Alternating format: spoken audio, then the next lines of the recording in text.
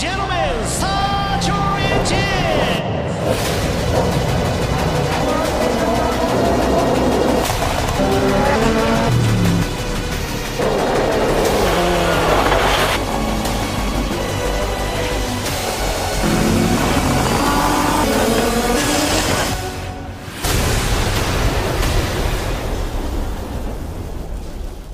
So what you heard was a snippet of the promo from the 2018 Super GT season video, which you can find on YouTube. But what is Super GT, you may ask? Well, it's the Formula 1 of GT racing. The series features some of the fastest cars racing around some of the greatest tracks in Japan. And in today's episode, we'll explore how this wonderful racing series came to be, and what's going on in the series right now, and what the future looks like for the golden boys of GT racing. Our story begins in 1993, the year when the first season of the Zen Nyon GT Senshuken, better known as JTC or Japanese Grand Touring Championship. The series was established by JAF, also known as the Japanese Automobile Foundation, or actually not Foundation, Federation. Basically they're equivalent to the FIA, but they only govern Japanese motorsport. But the actual creation of the series, an organization of the series, was actually through their own subsidiary or something they own called the GT Association. It replaced the All Japan Sports Prototype Championship that was home to Group C cars and JTC or Japanese Touring cars for Group A. Group A being a homologated touring car class, which was split into 3 divisions based on engine displacement, and this engine displacement decided the sizes of the tyres that they would have. So the cars were based on their production counterparts with a standard body kit, and due to the fact that the regulations being based on production cars meant manufacturers started to release faster cars just to counteract that and to get the most performance possible. A really good example of this is the Skyline GTR R32, which was dominant when it was first introduced, or just because Nissan wanted to have a faster race car. To stop one team/one make domination and out of control spending that buried the 2 series before it, strict limits were pushed on power and heavy weight penalties on race winners to ensure the action was kept close. But we'll talk more about this later, because they continue to do this practice now in the series, but it's changed slightly to how it was done in the past, of course. The grid was quite healthy for the first season with JTC, with the cars competing mostly being from the Japan Super Sports Sedan series, also known as JSS. These cars were actually Group 5 Super Silhouette cars. These cars were wide body kits, over fenders, and I actually talked more about this in the first episode of the Clipping the Apex podcast. The only original car on the grid was the Nismo Nissan Skyline GT RS, which was actually just a modified Group A car. The next season would see a rules overhaul. This change would be based on Group A. I guess the GT Association liked what they saw with Nissan and decided that it would go and base the regulations upon that sort of philosophy. So the cars would actually slightly differ from the Group A regulations by featuring large over fenders and other large air devices like a rear wing. The engines would be a dual overhead cam engines, and we might talk about that sort of thing later in the series, but not right now. And the engines would be 3.5 litres. So also in this new rules change were classes created for the FIA's GT1 and GT2, with the JSS or Japanese Super Sedan being absorbed into the GT2 class. Also, compared to other series, they were able now to enter any car they preferred, so even a space sailing race from the GTS class or a JSS car. Things would change for the 1995 season with the banning of the Group C cars, and in 1996 the GT1 cars were replaced by new GT500 and GT300 regulations, with the cars being capped with an air restrictor depending on their weight and their power, and this regulation would continue to evolve as the seasons continued. So far, so good for JAF. JTC is thriving, the racing is exciting, but that wasn't enough. So planned for the 2005 season, they wanted to hold a race in China at the Shanghai International Circuit, in addition to already one of their overseas races at Sepang in Malaysia. However, the FIA had something to say about this. Under International Sporting Code, a national series with more than 2 races outside the country cannot actually be called a national series, meaning it would not be able to be called JTC and would become an international championship, which in turn would also mean the FIA would need to authorise the series to run, rather than JAF. How sad. So the solution to this issue, this problem, is quite a big issue. JAF are going crazy, everything's just going to hell now. It was all going well until the FIA stepped in, they had to do their thing. But the FIA being the FIA, but a solution. They came up with a solution. JAF had a genius light bulb moment. They're like, well, limit the race to 1 overseas race per year and rename the championship to Super GT. And on December 10th, 2004, that was done. This will kick off the current era we're in at the moment and the beginning of Super GT, which had its first season in 2005. Now for a moment I'll talk about races. The first season there were a respectable 6 races, but the current number of rounds has increased to 8, with the GT circuits visiting mighty tracks like Fuji Speedway. If you watch World Endurance Championship, or if you watch F1 in the past, you know how great of a circuit that is. You can see Mount Fuji off in the distance as well. My favourite corner around that track is 100R, and also there's Suzuka circuit, again another F1 circuit that we've used to visited, and again my favourite corner around that track is 130R. And for all those who follow MotoGP, we also have the well-renowned Twin Ring Motegi, which is a mighty circuit. The circus also visits some smaller circuits like the infamous, or it's not really infamous, a bit smaller, but it's really popular though, Sportsland Sugo and Autopolis. We also have one event outside Japan, which used to be Sepang International Circuit in Malaysia, until 2014 when the series dropped Sepang in favour of Chang International Circuit in Buriram, Thailand, which funny enough opened up only in October 2014. Generally, race distances are 300 kilometers, but there's also every season a race that's longer than the traditional 300 kilometers. This year it's the Fuji GT 500 mile, which as of the recording and the release, if I get it released on time, is this weekend. So you should go and watch it, it's going to be great. I definitely know I'm going to be watching it.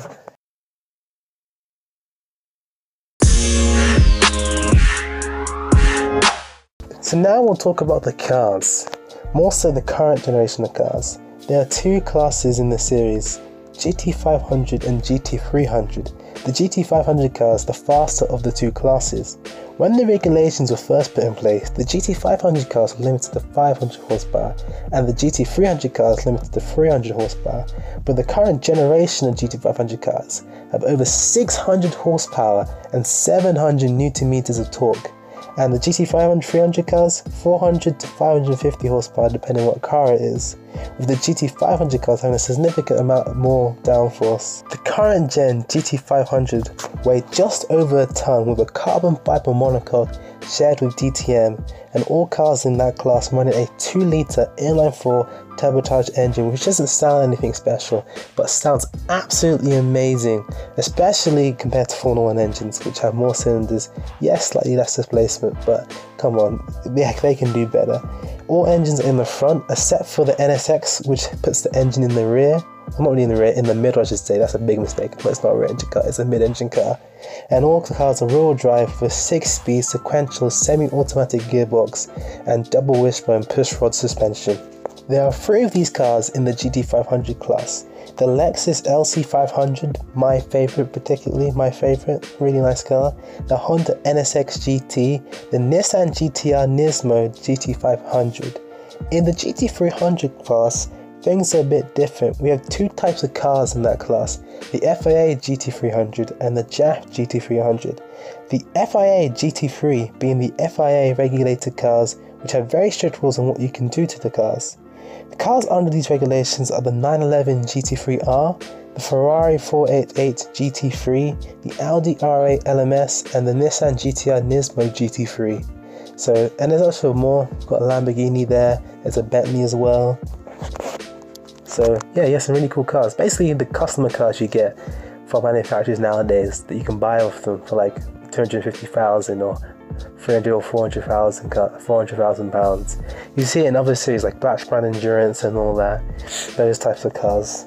The JAF GT300s are similar but the regulations are not as restrictive. Cars have to be based on their production counterpart but have relatively free development in terms of bodywork and driven wheels.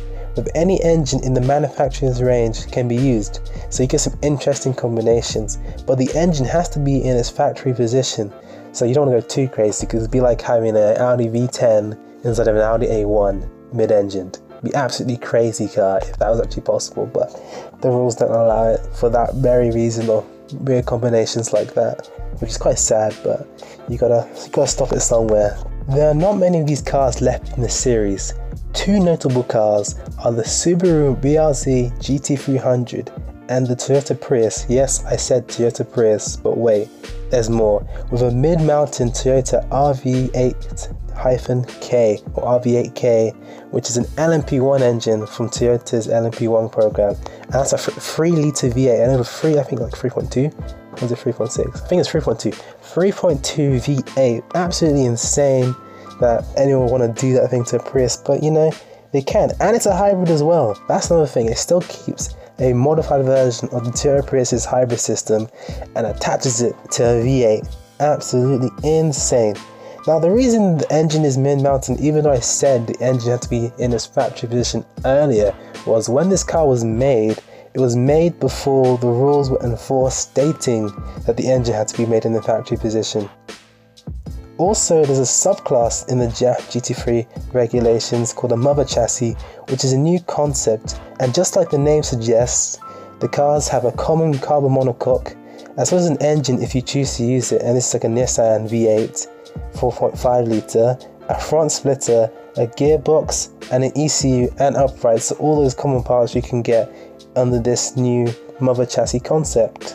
Engines have to be in the factory position, but you can use any engine in that manufacturer's range. Cars made in this class are the Lotus Aurora mother chassis, Toyota 86 mother chassis, and the Toyota Mark X mother chassis, which is some weird limousine concept thing. It looks a bit weird, but you know what? Whatever floats your boat, you can, if you want to build it, if you can build it, you can drive it. That's how cool Super GT is. We can visually differentiate between GT500s and GT300 by their headlights. GT300 have yellow headlights, GT500 have white headlights.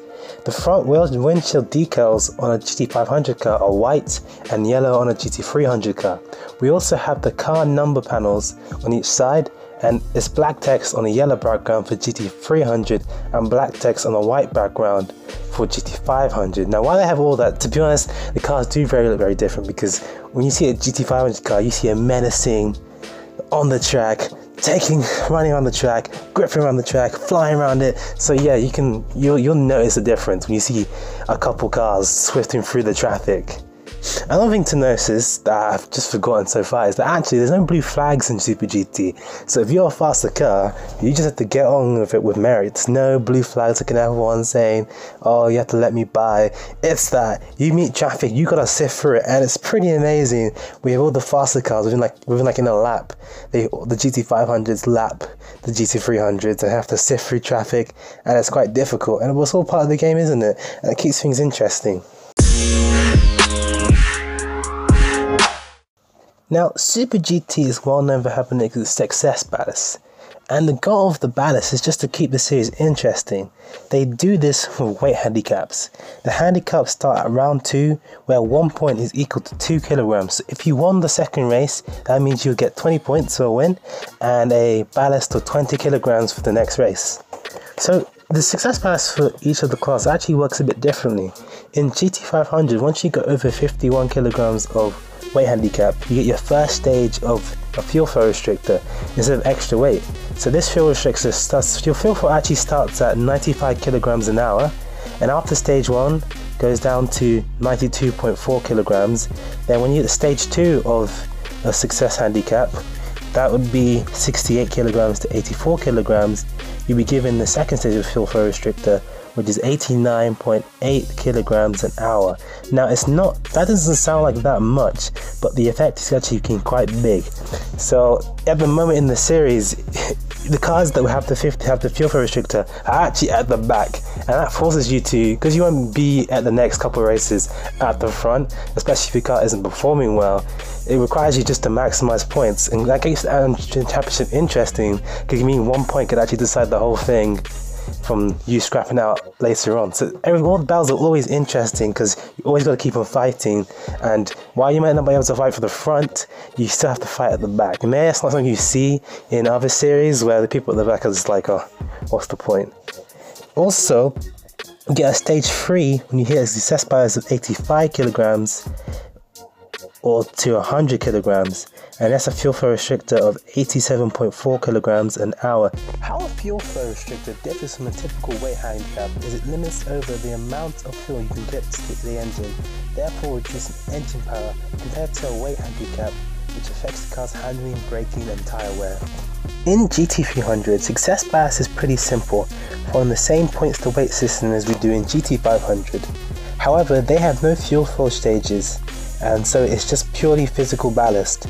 The max amount of ballast you can have is 100 kilograms, and for the season finale, success bias is removed so we can see the fastest car. So it makes the season finale really exciting and really fun to watch. Also, something I forgot to say earlier was the penultimate round, now 1 point equals 1 kilogram instead of being 2 like it was for the rest of the rounds with a weight handicap. So, while motorsport around the world may not be in the healthiest state, Super GT is looking very strong. Competitive racing, fast cars, a strong healthy field. However, Super GT's cousin, DTM, is not looking too good, with Mercedes leaving at the end of this season. Only Audi and BMW are actually left. So they've actually agreed for this unification before, but what they're going to do now is agree to unify the rules in DTM and in Super GT. They were talking about it in 2014, but they've agreed to the rules now this year, and with DTM changing its rules and regulations for next year, and a full unification happening in 2020. So that new class would be called Class 1. So basically, you'll just see an improvement in safety and cost reductions across both series and more common parts as well. So at the moment they share a chassis, I think they share transmission as well, and some suspension components. It would just be a bit closer lined up. Also, DTM would actually switch from their 500 horsepower V8s to the same rules as Super GT has with its 2-litre inline-4 turbocharged engines. And it also in 2019 have 2 joint races, one in Europe and one in Asia, but no one's got the full dates yet for that. So Super GT is great. It's a fun and exciting series from the land from the rising sun, and you can watch the series actually like I do on YouTube on Nismo TV, and it's got English commentary. It's pretty interesting. They do make quite a few jokes sometimes, and it's just a great experience. They showed the whole event. I think they showed qualifying, but because you also have to take a grain of salt that because it's in Japan, it's usually very early in the morning, so like you can be waking up at 5:30, 6 o'clock for the race, but you can always watch the highlights afterwards. Also, you can go to Jenson Button's channel, because he also does highlights of his car. He drives the NSX, and he's actually, is he second in the championship right now? I think he is, but he's doing really well for his first season there. They paired him with quite a fast driver in the Honda, but I think Alex is going to win the championship like they won last year. That's my prediction anyway. But anyway, that's it for today's episode of the Clipping the Apex podcast. I hope you enjoyed it. Have a good day. I'm going to have a great day today. It's a Friday right now, and I'm just going to chill, I think. I hope so. Yeah. But anyway, come back next time, maybe next week, for the next episode, where we're going to be talking about Cosworth's DFL. Not DFL, or the Cosworth double 4 valve. It's gonna be great. Come this episode, next week, when? Either Friday, Saturday, or Sunday. I don't know yet. So, thank you for watching, or not watching, thank you for listening, and bye.